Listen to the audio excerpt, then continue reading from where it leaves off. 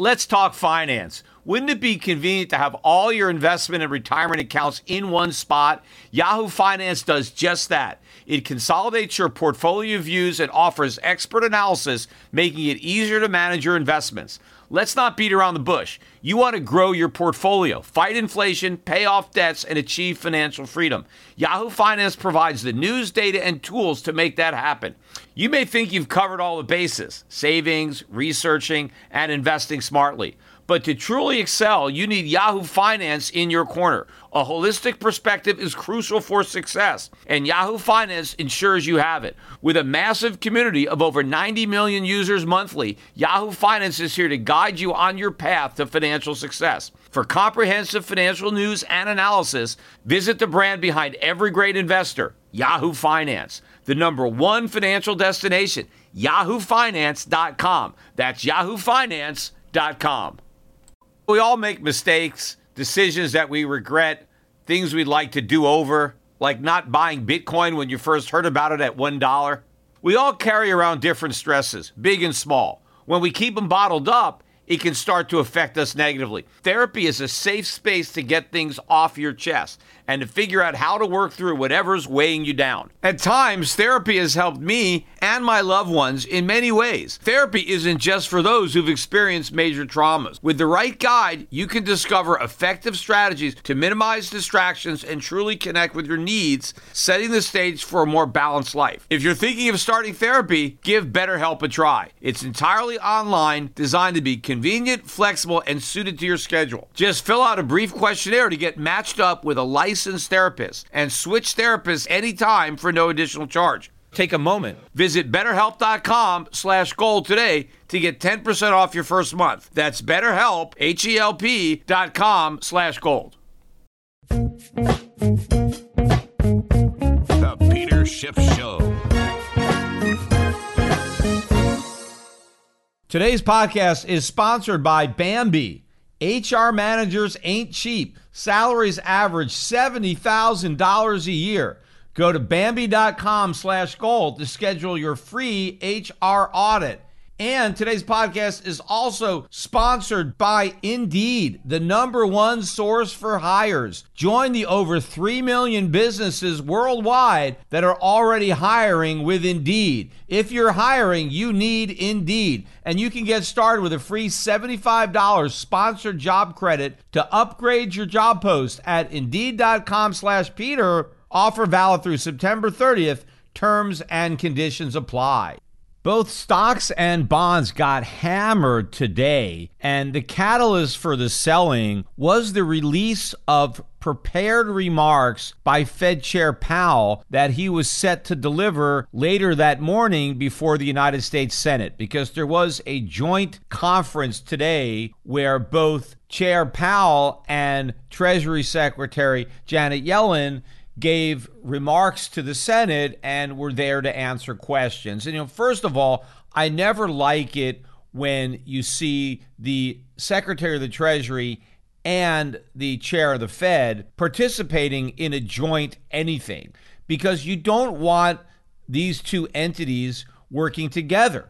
Now, of course, this is what's happened. It's become commonplace for the Treasury Department and the Fed to work almost hand in glove as they coordinate policy, but that is not the intention of the independence of the Federal Reserve. I mean, what's the point of having an independent Fed if your independent Fed does the bidding of the Treasury Department? Remember, in many cases, they should be on opposite sides of the bargaining table, because Congress, the president, the administration, they generally want to spend a lot of money because that's how they get votes, and they don't want to raise taxes because that's how you lose votes, so they want to borrow money, and they want the Fed to cooperate and monetize the debt. But the purpose of an independent Fed is so there is no cooperation. So when you have circumstances where you have a Congress that wants to borrow too much money, the Federal Reserve is not supposed to cooperate. The Federal Reserve is supposed to stand steadfast and not monetize debt, allow interest rates to rise sufficiently to force the government to act fiscally responsible. But when you have the Treasury and the Fed coordinating their efforts and working together, then you sacrifice all the benefit of the Fed's independence, and basically the Fed becomes an arm of the U.S. Treasury, enabling the government to go deeper and deeper into debt and rely on the cooperation of the Fed to finance the debts by monetizing them. So right off the bat, we should not even have such a spectacle. And when you see both the Fed chairman and the Secretary of the Treasury in a joint testimony, you really should be selling dollars and buying gold. Of course, the opposite happened today because investors still don't really understand the significance of what they are watching. But getting back to what drove the markets today, it was the opening remarks from Chair Powell. And what did Powell say that so spooked the markets? Well, basically, Powell admitted in so many words that the Fed got it wrong about inflation. I mean, not that it's not transitory, they're still sticking to that, but the Fed is admitting reluctantly that this transitory bout of inflation is worse than they thought it would be. The inflation itself is higher, meaning the price increases that we are experiencing are higher than what the Fed had forecast, and the duration, the price increases are sticking and continuing for longer than the Fed forecast. In fact, this morning, when we got the release of Powell's remarks, oil prices were at $66 a barrel. This is the highest really we've been, except maybe one day of the move. And in fact, all of the oil stocks in pre-market trading, and then again, even after the market opened, even with the overall market down, pretty much all of the major global oil companies were hitting new 52-week highs. So we completely reversed that sell-off. And I spoke about the buying opportunity on this podcast when I saw that sharp sell-off in oil stocks. Even though the price of oil had barely gone down, I pointed out that oil stock traders were anticipating a big decline in oil prices that I did not believe would ever happen. And now I guess those traders realized that their bearishness was unwarranted and they rushed to buy back these stocks. And so they were making new highs while most stocks were down on the day. But also, natural gas prices were up another 10% on the day. We were at about $6.25 for natural gas. This is a multi-year high. I mean, prices have been going up solidly every day, but I think 10% move was the biggest I had seen. So seeing these huge increases in energy prices, while the Fed is also admitting that it underestimated how bad the transitory increase in inflation would be and how long it would last. But more important to the markets than the Fed kind of admitting that they got it wrong was what the Fed said it would do if it also got the transitory part wrong. Powell said that if inflation persists, if it continues to be above what the Fed forecast and it lasts for longer, then the Fed is prepared to use its tools to fight inflation and bring the rate back down to target. And that is what scared the hell out of markets. And we got a big sell-off. The Dow Jones finished down 559 points. Not quite the low of the day, but close enough. That's down 1.63%. The S&P 500 suffered a greater loss of over 2%, down just over 90 points. And the reason for that was the weakness in the tech stocks. They got clobbered today. The NASDAQ down over 400 points, 423 points. That's just over 2.8% decline. That is the biggest drop on the day.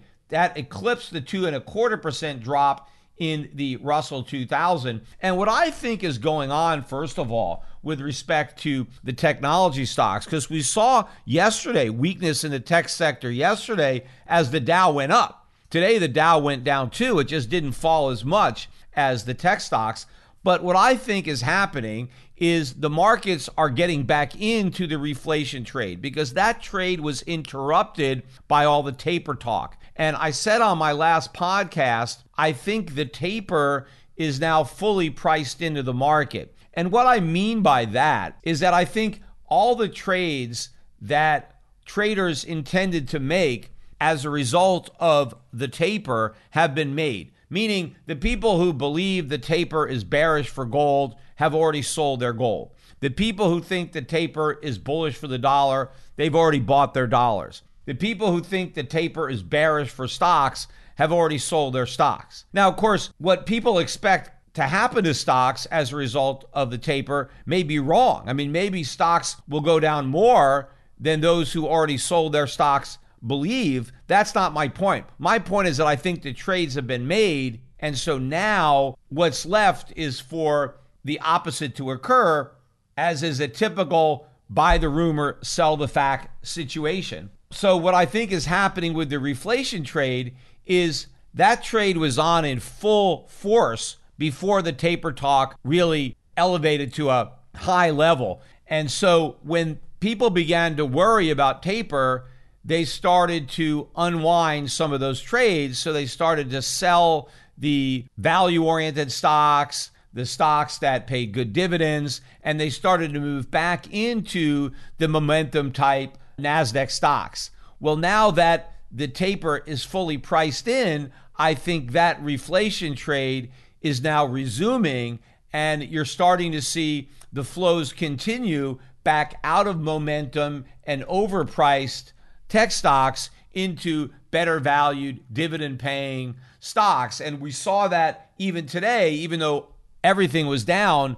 those type of stocks were down a lot less than the tech stocks. But I don't think the big drop today had to do with taper. Again, I think that's priced in. I think the reason that you had the big selling today was because of the Fed raising the specter of rate hikes. Because again, when Powell opened his remarks and delivered the news about inflation, he ended his prepared remark by reminding the Senate that even though during his last press conference, he said that we had all but satisfied the requirements for a taper, he went out of his way to say we're not even close to satisfying the requirements for a rate hike. But if the Fed has to fight inflation, which Powell just indicated he would do if the Fed is wrong about the transitory nature, and the Fed already admitted basically that it's been wrong about two things: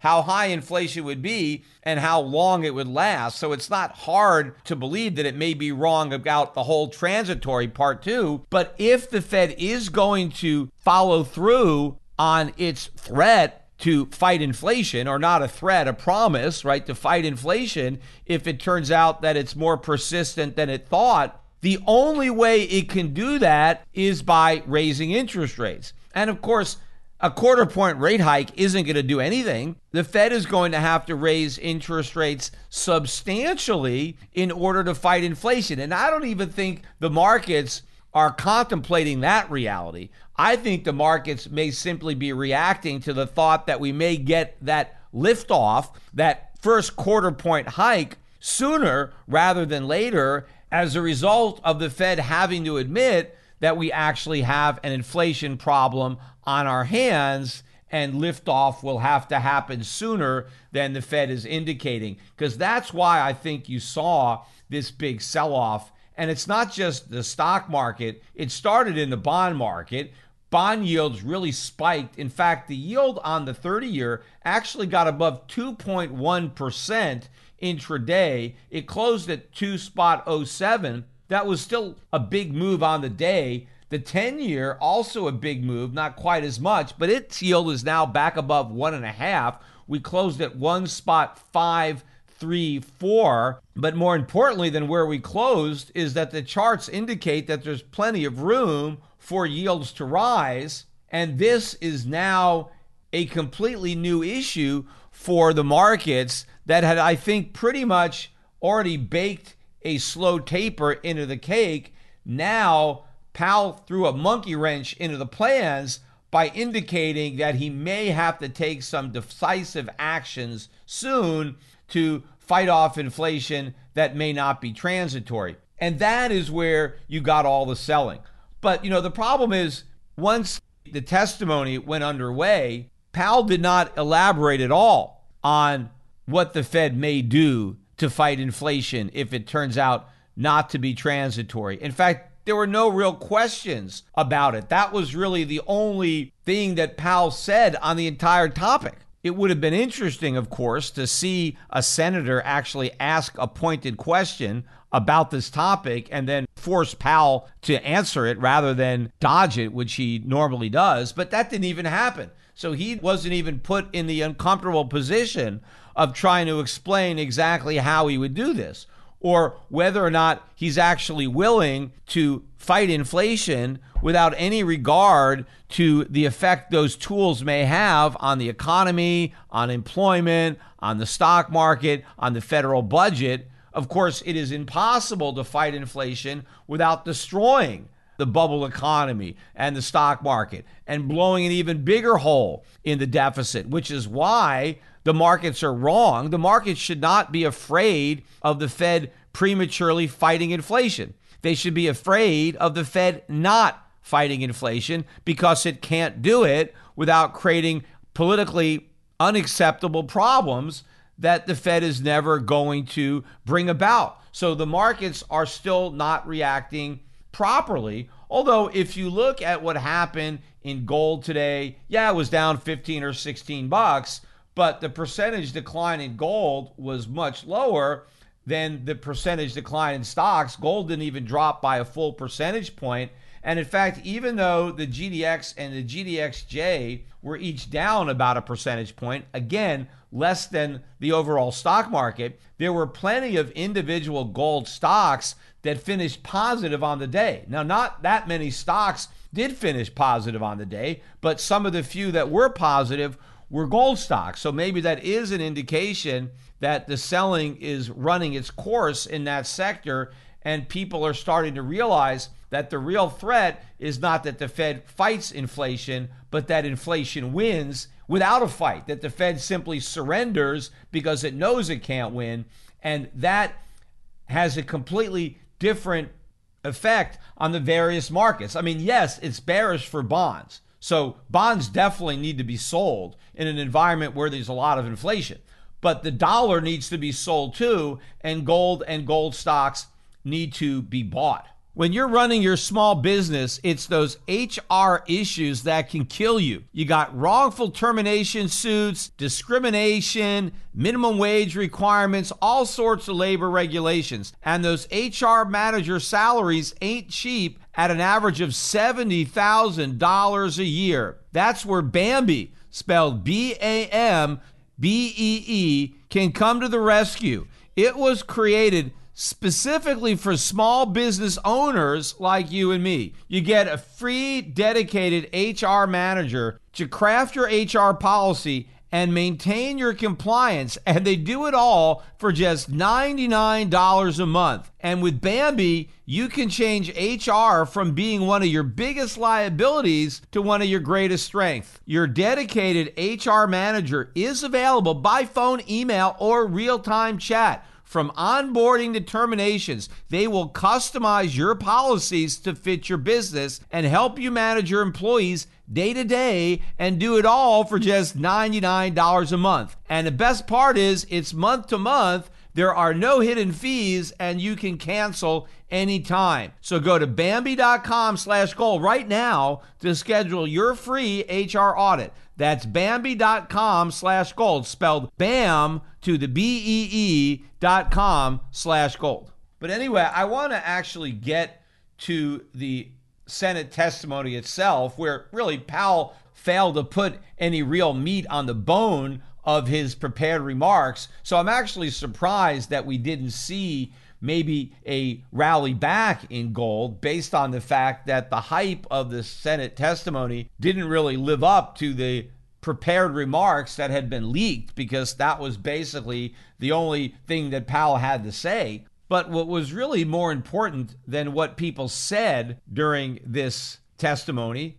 was what wasn't said. And really what wasn't said was that the Fed is to blame for the inflation. As a public person, I am hyper aware of safety and security. Delete Me finds and removes any personal information you don't want online, and it makes sure it stays offline. Delete Me is a subscription service that removes your personal information from the largest people search databases on the web, and in the process helps prevent potential ID theft, doxing, and phishing scams. Sign up and provide Delete Me with exactly what information you want deleted, and their experts will take it from there. Delete Me sends you regular personalized privacy reports showing what information they found, where they found it, and what they removed. Delete Me isn't just a one-time service. Delete Me is always working for you, constantly monitoring and removing the personal information that you don't want on the internet. So take control of your data and keep your private life private by signing up for Delete Me. Now at a special discount for my listeners. Today, get 20% off your Delete Me plan when you go to joindeleteme.com/gold and use the promo code GOLD at checkout. The only way to get 20% off is to go to joindeleteme.com/gold and enter code GOLD at checkout. That's joindeleteme.com/gold, code GOLD.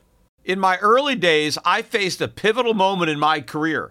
Instead of following the herd into traditional finance, I charted my own course. Despite skepticism, I founded my investment firm driven by a belief in economic truth and fiscal responsibility. Through perseverance, I established myself as a leading voice in finance, proving that sometimes blazing your own path is the best way to succeed. To get what you want, sometimes you have to challenge the status quo and blaze your own trail. That's what Harry's did. Seeing people tricked by expensive razors, Harry's took a stand. Instead of pricey options, they offer high-quality razors at a fraction of the cost. That's why when it comes to grooming my face, I use Harry's. Harry's understands the value of quality without breaking the bank. Their razors provide a smooth shave every time, and their shaving gel leaves my skin feeling refreshed and moisturized. So don't settle for the status quo. Blaze your own trail with Harry's. Get started with a $13 trial set for just $3 at harrys.com/gold. That's harrys.com/gold for a $3 trial set. Save a little more this month. Chime checking accounts have features like fee-free overdraft up to $200 with SpotMe and no monthly fees. Open your account in minutes at chime.com/goals24. Banking services and debit card provided by the Bancorp Bank N.A. or Stride Bank N.A. members FDIC. SpotMe eligibility requirements and overdraft limits apply. Now, Powell, in his prepared remarks, when he did admit that the Fed was wrong in its assessment of how bad this transitory bout of inflation would be or how long it would last, he nonetheless blamed all of it on supply chain bottlenecks.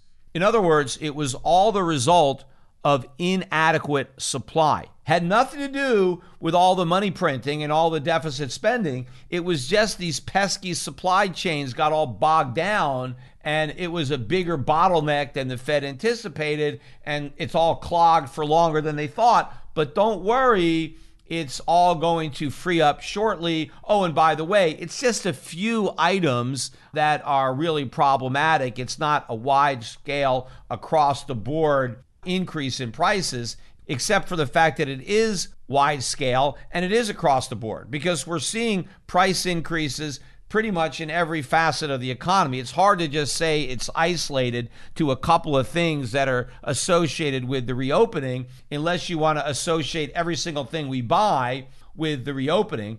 But nobody in the U.S. Senate really blamed the Fed policies for these problems. I mean, the Democrats and the Republicans were too busy blaming each other for having to raise the debt ceiling. Nobody really wanted to point the finger at the Fed for being the real culprit here in enabling all these deficits in the first place and causing the inflation by printing all this money to monetize government debt. But of course, the Democrats in the Senate did exactly what I said they were going to do when Donald Trump was president and the Republicans had both houses of Congress. The Republicans voted to increase the deficit. They voted to suspend the debt ceiling to enable bigger deficits. They voted for tax cuts that increased the deficit. They voted for increases in welfare spending that increased the deficit. They voted for increases in military spending that increased the deficit. They voted to create an entire new branch of the U.S. military, the Space Force, which increased the deficit. And I said at that time, the fact that Republicans were signing on to reckless spending and increases in the debt meant that they would be in no position to push back on the Democrats once they regained power and did the same thing. Now, I said they would try, but I said they would be called out for their hypocrisy, and that is exactly what the Democrats are doing. And I don't blame them, because the Republicans are a bunch of hypocrites. They made this bed and now they're lying in it, and they have no credibility on this issue. I mean, the voters can see through this farce. I mean, they're pretending that now all of a sudden they care about the national debt and they don't want to vote to raise the debt ceiling, when the reason that we have so much debt in part is because of what they voted for. They voted for this increased spending when they had both houses of Congress and the White House. And now, when they're in no position to do something about it, all of a sudden they want to do something. But when they actually had the authority or the ability, when they had control of the White House and Congress and could have done something, they did nothing. And that is the point that the Democrats are making. Of course, even Janet Yellen, again, reiterated the lie that this is all about paying our bills. I mean, nobody points out, other than me, that it's the opposite. It's about not paying our bills, right? It's because we don't pay our bills that we're $28 trillion in debt. If we paid our bills, we'd have no debt. But we don't pay our bills, so we have a lot of debt. And why do we want to raise the debt ceiling? To avoid paying our bills. Because if we don't raise the debt ceiling, then the bills come due. Then we actually have to pay. The problem is we can't pay because we don't have the money. And in fact, Janet Yellen admitted as much, because she talked about today all of the terrible things that will happen if we can't raise the debt ceiling. We can't make Social Security payments, right? There are a lot of important things that we can't do if we can't borrow more money, which means eventually all of those bad things are going to happen. It's just going to happen later rather than sooner, because we're broke. If you admit that we can't pay our bills unless we go deeper into debt, then you admit that we'll never pay our bills. And when you admit that if we can't go deeper into debt, we will default on our bills, is another admission that we will never pay them. In fact, it's also an admission that the U.S. government is running a Ponzi scheme, because we're also telling our creditors, if we can't borrow more money from you, then we're not going to be able to pay you back the money we already borrowed, right? It's like Bernie Madoff admitting to his customers he's running a Ponzi scheme and telling them, hey, if you want to take any distributions from your account, you have to send more money in, because I can't send any money out unless I get new money in. That is what Yellen is admitting when she says that we have to borrow more money to pay off our existing loans.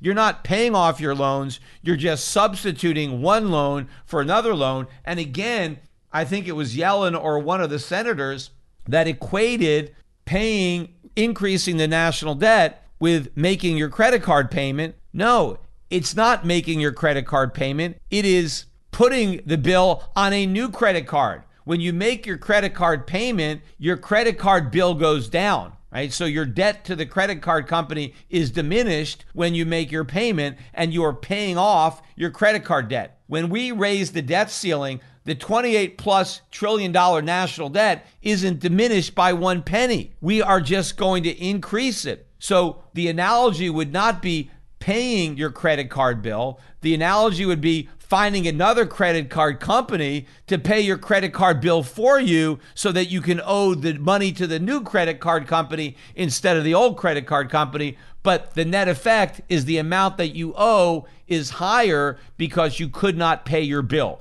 And again, that is what all this is about. It's about continuing to not pay our bills. And everybody is going to keep up with this charade that somehow we're paying our bills by going deeper into debt. But, the real problem for the markets is not the ceiling on the debt, right? It's the floor on the dollar. Because we could keep on raising the ceiling on the debt all we want. The problem is what happens when the floor breaks beneath the dollar. Because it's not about how much money we're willing to borrow, right? We'll borrow as much money as people are dumb enough to lend us. The breaking point is when the lenders don't want to lend us any more money. When they realize that they're never going to get paid back, and the only way they can get paid back is in dollars that have no value, that's when the floor drops out from beneath the dollar and we get a currency crash. That is the crisis that we're going to. And the crisis is going to arrive not because we failed to raise the debt ceiling,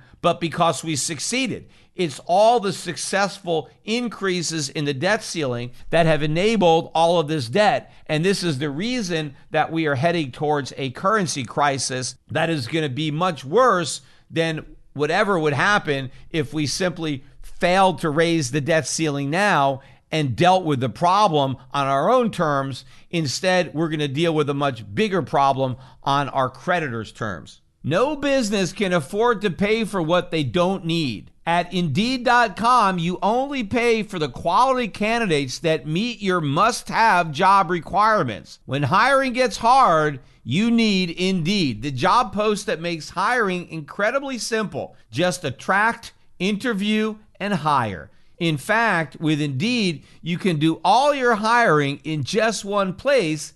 You can even do the interviews. Don't just hope your perfect candidate happens to find you.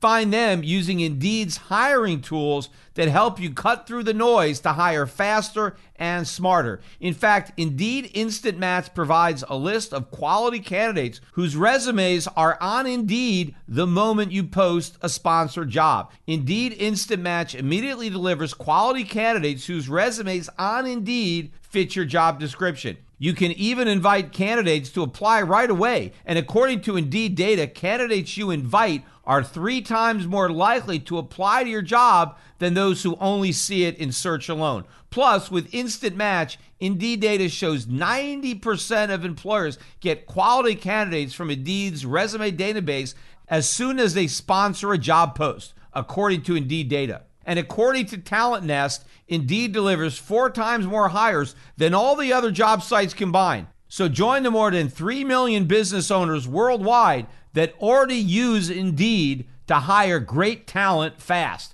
Get started right now with a free $75 sponsored job credit to upgrade your job post at Indeed.com/Peter. Get a $75 credit at Indeed.com/Peter. Indeed.com/Peter. Offer valid through September 30th. Terms and conditions apply.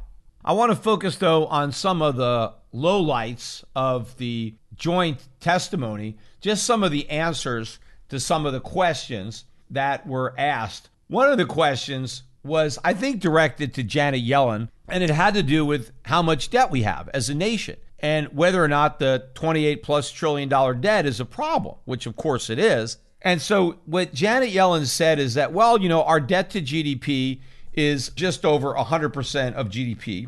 But that, of course, is a gross misrepresentation of the size of the problem, because we're really at 126% of GDP, not just over 100%. But the way Janet Yellen gets the debt down to just 100% is she ignores all the money the U.S. government owes to the Social Security Trust Fund, the Medicare Trust Fund. So in other words, Yellen pretends that those obligations aren't real, even though those are the very obligations that she says aren't going to get paid if we don't raise the debt ceiling. So if you're honest about all the commitments that the U.S. government has made, the figure is not 100% of GDP, but it's really 126%. But of course, even that isn't real, because you're not looking at state government debt and all sorts of other governments, municipalities that are laying claim on the same tax base.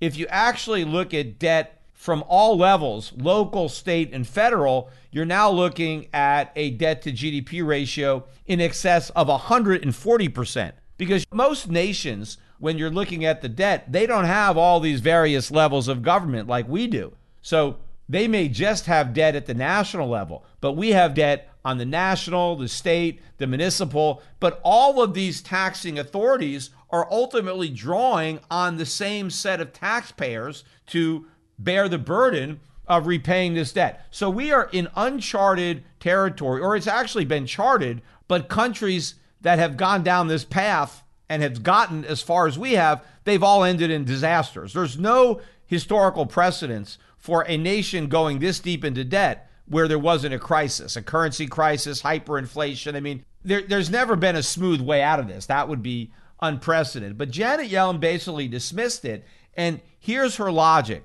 She said that we shouldn't really look at the size of the debt in relation to the economy. What we should look at is the debt service cost, how much it cost us to pay the interest on the debt. And as long as that's not too big a burden, well, we don't have anything to worry about.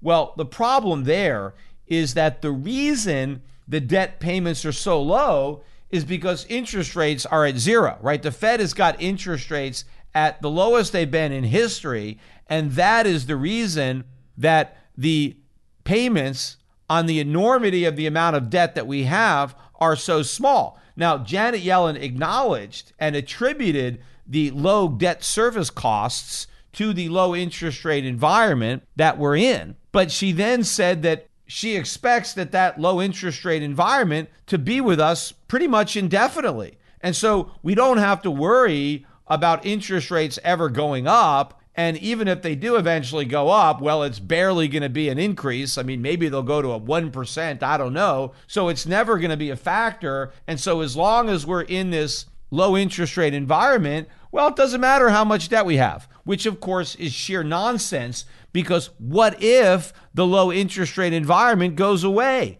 What if it's temporary? What if it's transitory, right? Like they claim inflation is? Sure, it's been here for a while, but what if it goes away? Because the Fed basically just threatened to take it away. That was what scared the market. If the inflation that we're seeing right now is not transitory and the Fed is forced to fight inflation, it is going to have to substantially increase interest rates. And there goes your benevolent low interest rate environment. And then what? I mean, basically, Janet Yellen said we shouldn't do anything about the national debt until it's a crisis. Because if the low interest rate environment goes away, then of course it is impossible for the U.S. government to afford to service the debt. Now, the responsible thing to do is not wait for the bomb to go off. Try to diffuse it now. I mean, you have to realize that at some point rates are going to go up, especially looking at our budget deficits, looking at our trade deficits, looking at what's already happening to consumer prices. It's not only wrong to assume that low interest rates are here indefinitely, it's laughable. It's obvious that rates have got to go up. The fact that they haven't already gone up doesn't mean they're never going to go up. In fact, an increase in rates is long overdue. I mean, we're literally living on borrowed time when it comes to rates. In fact, what this really reminds me of is the mortgage bubble that popped, in 2008 with the financial crisis, because one of the mistakes that the lenders made with the mortgage market, and this was true of Fannie and Freddie too, which is a government-sponsored enterprise. Fannie and Freddie was guaranteeing mortgages, and when they were assessing the wherewithal of the borrowers to repay the loan, they were only looking at whether or not the borrower had the income necessary to pay the initial teaser rate on the mortgage. Because back then, a lot of mortgages came with a teaser rate. And what that meant is for the first several years of the mortgage, you got a really, really low rate. But after this teaser period expired, the rate would go up. So let's say your teaser rate was 2%. You had 2% for the first 2 years, and then it jumped up to 4% or something like that, whatever it was. It meant that there was a big step up in the monthly payment after that introductory teaser period expired. And so what the banks were doing with the blessing of Fannie and Freddie is when they were deciding whether or not the borrower could afford to make the mortgage payments, they only did the analysis on the ability to make the teaser payments. And so as long as the borrower had enough income to make the initial payment, all good, we're going to guarantee the loan. Go ahead, loan them the money. The government's going to guarantee it. Everything is good. They can make the teaser rate. But nobody bothered to consider whether or not that borrower would have the capacity to make the payment once the rate reset and the payments went up. And of course, many people didn't have the capacity. They didn't even care if they had the capacity. Their plan was to refinance or to sell the house and make a profit. Nobody really cared. As long as you could swing the teaser rate payment, you were good. Well, we all know how that turned out. The teaser periods expired.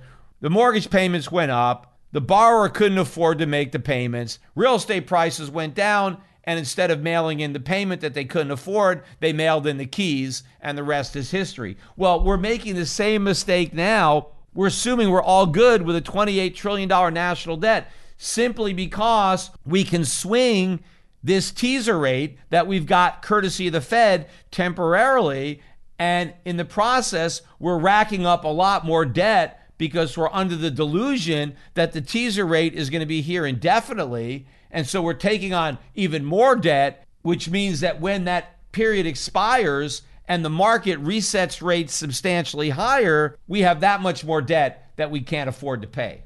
In fact, the whole position that Yellen is taking as the Secretary of the Treasury, right? She is responsible for this and basically saying, hey, we don't care about all this debt because we've temporarily got these low rates and we're just going to go with a plan that rates never go up, even though if they ever do go up, which is far more likely than not, it's a complete disaster. She's just okay with it. What kind of Secretary of the Treasury is that?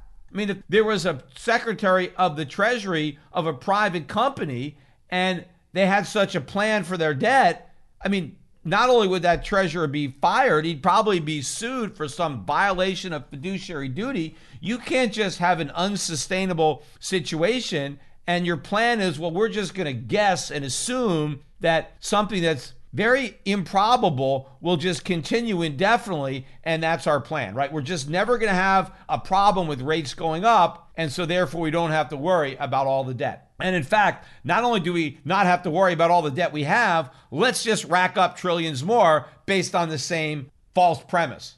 You know, another point that Janet Yellen made when she was responding to these questions, particularly, from the Republicans, because the Republicans, of course, made it known that they object to the tax increases that the Democrats want to supposedly pay for some of the increase in government spending. And Janet Yellen pointed out that it's necessary, that we need the money. And there was one woman from Wyoming, and I actually liked what she had to say. She was very upset about these new requirements that banks report transactions as small as $600 to the IRS. And Janet Yellen claimed that this was necessary and important because we have a big tax gap and the government needs to collect more tax revenue so that it can fund additional spending.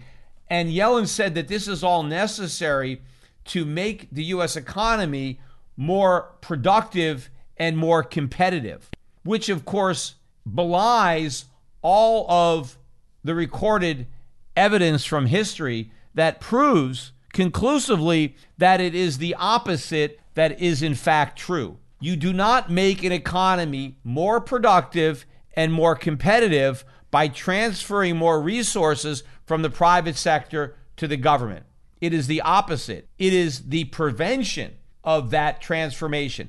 The more resources can be kept out of the hands of government, the more resources that are retained in the private sector, that is what determines how productive and how competitive you are. You can look throughout the world and you can find that those countries where government is the smallest, where the government has the smallest burden on the economy, where their spending is the lowest percentage of GDP compared to everybody else, those countries with the smallest government are the most productive and the most competitive. It's countries that have bigger governments, where their governments command the larger share of GDP. Those are the countries that suffer in productivity and competitiveness. And of course, you can look back historically at the United States. When was the United States the most productive and the most competitive? That's when we had the least amount of government. As government has grown in the United States, our productivity and our competitiveness have shrunk. So they are the opposite. So it is not true that the government needs to be bigger and take more money from the private sector to make the economy more productive and more competitive. In fact, the reason the economy has become less productive and less competitive is because of how large the government has grown over the decades. So if Janet Yellen really were concerned about making the U.S. economy more productive and more competitive, she would be concerned about cutting government spending, not increasing tax revenue. Traffic jams, tailgating, pileups. Ugh, the joys of driving. How could it get worse? The federal government wants to have a say in what you drive. That's right. The Biden administration's EPA is pushing mandates that would ban 2 out of every 3 vehicles on the road today. Don't let Washington become your backseat driver. Protect the freedom of driving your way. Visit EnergyCitizens.org. Paid for by the American Petroleum Institute. What's the easiest choice you can make? Window instead of middle seat? Picking a vendor who sends a great gift basket? Outsourcing business tasks you hate? What about selling with Shopify? Whether you're selling a little or a lot, Shopify helps you do your thing, however you cha-ching. Shopify is the global commerce platform that helps you sell at every stage of your business. From the launch your online shop stage to the first real-life store stage, all the way to the did we just hit 1 million orders stage. Shopify's there to help you grow. Whether you're selling scented soap or offering outdoor outfits, Shopify helps you sell. Wherever and whatever you're selling, Shopify's got you covered. Sign up for a $1 per month trial period at shopify.com/try. Go to shopify.com/try now to grow your business, no matter what stage you're in. Shopify.com/try. When you need mealtime inspiration, it's worth shopping Kroger, where you'll find over 30,000 mouth-watering choices that excite your inner foodie. And no matter what tasty choice you make, you'll enjoy our everyday low prices, plus extra ways to save, like digital coupons worth over $600 each week. You can also save up to $1 off per gallon at the pump with fuel points. More savings and more inspiring flavors make shopping Kroger worth it every time. Kroger, fresh for everyone. Fuel restrictions apply. Also, on the subject of taxes, I thought it was laughable that I think the committee came to a close with the chairman mentioning that once they pass, or the Democrats get this new bill passed that includes these tax increases, that for the first time in history, corporations and the wealthiest Americans will finally start to pay their fair share to contribute to the growth of the country. Which, again, is such a laughable comment. First of all, if we were finally going to make the wealthy pay their fair share, we would have to cut their taxes. The truth of the matter is, despite all the rhetoric, the wealthy are paying more than their fair share. First of all, what's your fair share? Well, I would think a fair share is, well, how many Americans are there? So each one of us pays his fair share. Well, what the wealthy are paying dwarfs what the average American pays. In fact, there are plenty of Americans that don't pay any federal taxes at all. How come nobody ever says that Americans who aren't paying anything need to pay their fair share? I mean, you have people that are already paying way more than their fair share based on the fact that they're just one person, right? Because we all get the same benefits from government. I mean, first of all, nobody gets more than one vote, but it's the same Defense Department protecting everybody. We all benefit from the same laws, the same rules that are supposedly making the economy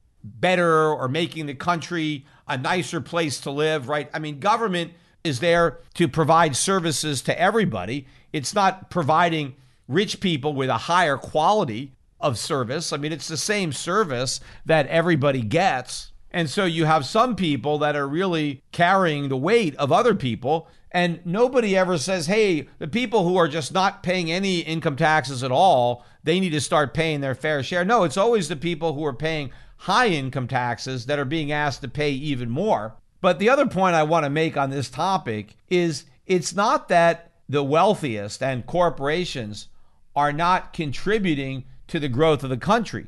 They are contributing. How do you think they got so wealthy? People get wealthy in America by contributing to economic growth. The reward for helping to grow the economy is that you get rich. So apart from the fact that there are some people who stole money and they got rich that way, most of the people who get rich did it by earning their wealth. And even if they inherited their wealth, they inherited it from somebody who earned it. So the money was earned, and it was earned in the process of making America a more prosperous nation. Tax revenue and government spending isn't what grows the economy. The government is able to redistribute the fruits of economic growth through taxing and spending, but it doesn't actually create the economic growth. It's the economic growth that enables the taxing and the spending. So the wealthy Americans are already contributing to the growth of the economy by accumulating their wealth, by investing, by running businesses, starting businesses, expanding businesses, doing all the hard things associated with entrepreneurship. That is how they are doing more than their fair share to grow the economy. And the more money we take from the entrepreneurs, the harder we make it for them to grow the economy. In fact, the less economic growth we get, because we are diminishing the tools that they have at their disposal to actually put into productive use to grow the economy. So again, we don't want to burden entrepreneurs, American businesses, with even higher rates of taxation. What we want to do is relieve them of the burden of the current taxes that they're already paying. But the only way to do that is to dramatically reduce the amount that U.S. government spends, which means we have to cut entitlements and all sorts of other government spending programs that nobody wants to discuss. In fact, even the Republicans are unwilling to discuss actually reducing government spending. And when they had the opportunity to reduce government spending during the Trump presidency, not only did they not avail themselves of that opportunity, but they actually increased government spending instead.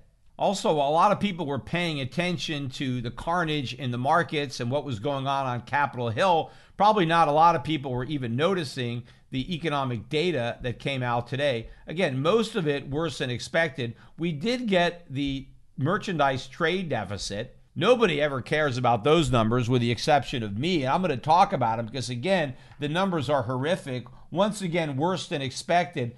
We had a deficit in goods in July of $86.4 billion.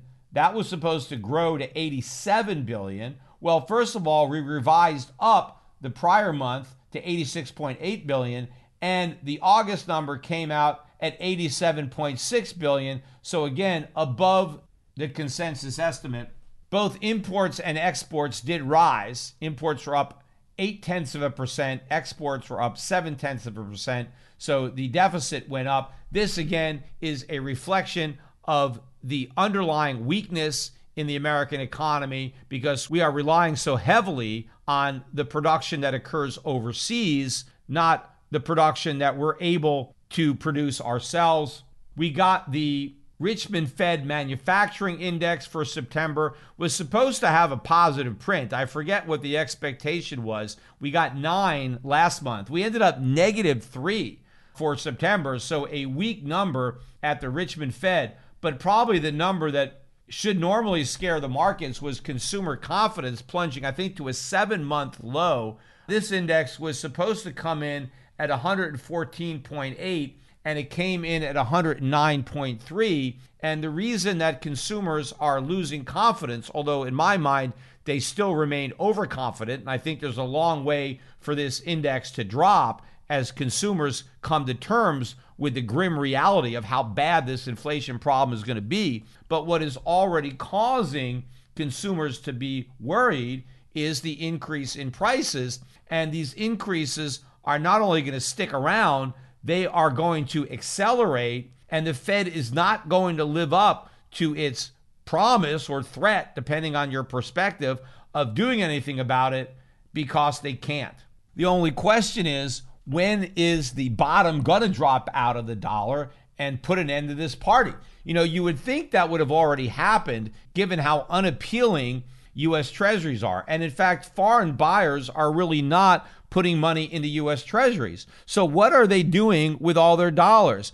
How are these massive trade surpluses being recycled if foreigners don't want to buy our U.S. Treasuries? And why would they? The yields are substantially below even the official rates of inflation. And I think what's been going on is instead of buying U.S. Treasuries, foreigners have been buying U.S. tech stocks, Amazon, Google, Netflix, the big stay-at-home stocks, the stocks that really benefited from COVID.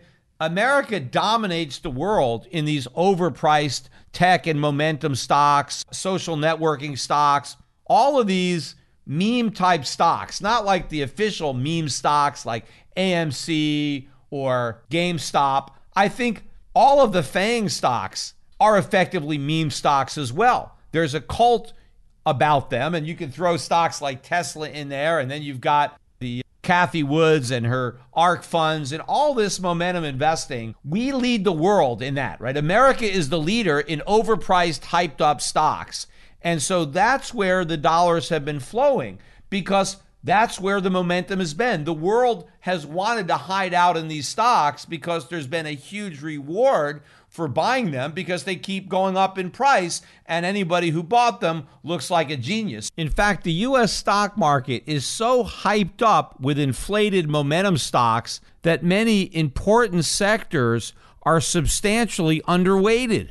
Take energy, for example. I talked on this podcast about what's going on in the oil and gas market. I think these trends are going to continue. I think a lot of money is going to be flowing into the energy sector, alternative energy as well. But look at the S&P 500. Only about 2.3% of the current S&P 500 is the energy sector. That is about the smallest energy has ever represented in the S&P 500. In fact, when I first got my Series 7 stockbroker's license back in the 1980s, I remember one of the questions on that exam, and I remember it so distinctly because it was also in my practice book. So before I took the exam, I took these practice exams, and this question was verbatim in my practice exam, and then it was on the actual exam. And it had to do with a hypothetical situation where you're a stockbroker and you have a customer, and your customer client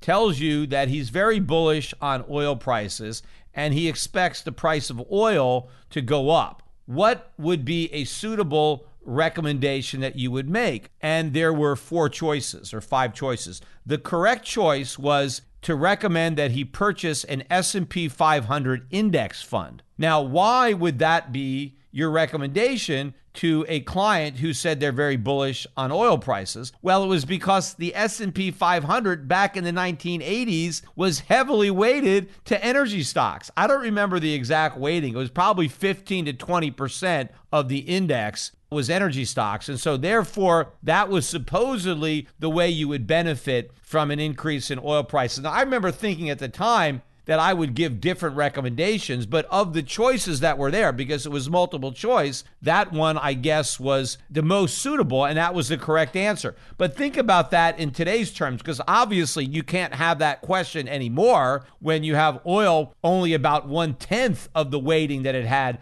back then. I mean, now if somebody told you, hey, I'm really bullish on tech stocks, what should I do? Well, then you could tell them to buy an S&P 500 index fund because that's exactly what dominates the index. But it's been the popularity of those overpriced, hyped up COVID stay-at-home type stocks that have enabled us to finance these enormous trade deficits, because even though our foreign creditors weren't recycling their surpluses into treasuries, they were using those surpluses to buy those stocks. So I think that is what has been holding up the dollar, not because foreigners want to use their dollars to buy low-yielding U.S. treasuries. They want to use their dollars to buy low or no-yielding U.S. equities because they're under the belief that those prices are going to keep going up. But if I'm right about what I said earlier in the podcast, that we are unwinding that trade, that we are now going back to that unwind that was interrupted temporarily by the taper talk. Now that everybody knows there's going to be a taper, it's a foregone conclusion if we even have it,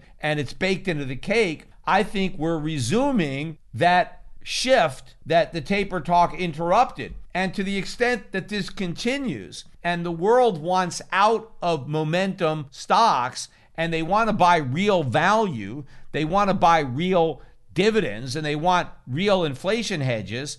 And if interest rates keep rising, if bond yields keep rising, which is one of the reasons that we saw this sell-off in the tech sector today, If these trends continue, then that is going to knock the legs out from under this new stool that's been propping up the dollar. Because now, if foreigners decide they don't want overpriced momentum stocks, they want value for their money, they want to buy real companies with real assets that produce real products, that have real earnings and pay real dividends, America doesn't lead the world in that. In fact, we lag the world. If you want those type of stocks, you're going to look in Europe. You're going to look in Asia. You're not going to look in the United States. And so that means we're going to be running record trade deficits and record budget deficits without any means of financing them legitimately, externally, because the money's not going to be flowing back into our markets. It's going to be flowing out of our markets. In fact, at the same time, the U.S. Treasury is going to be looking to borrow more dollars.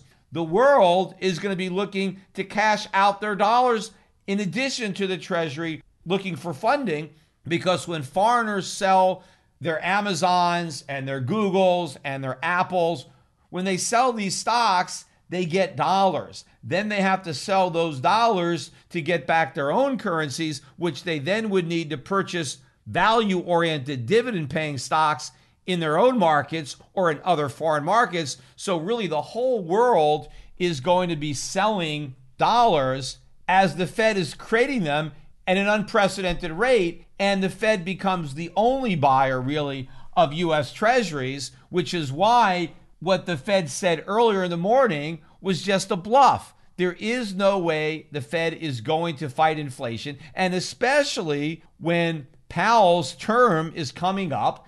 He needs to be reappointed. He wants to be reappointed. He's a Republican, by the way, I guess, because that's why Trump appointed him. Well, why would Biden leave Powell in office if he was appointed by a predecessor of the opposite party? And the only reason he would do that is basically a quid pro quo for keeping interest rates at zero and continuing to do quantitative easing. And I think Powell knows the price of a second term is doing just that, which is why really the politics don't even mean anything when it comes to the chairman of the Federal Reserve. They always do the bidding of whatever party is in power, regardless of which party appointed them. And of course, Biden doesn't want to risk rocking the boat because the markets are very confident that Powell will continue to pour alcohol into the punch bowl and never take it away. So it is ridiculous to watch how the market reacts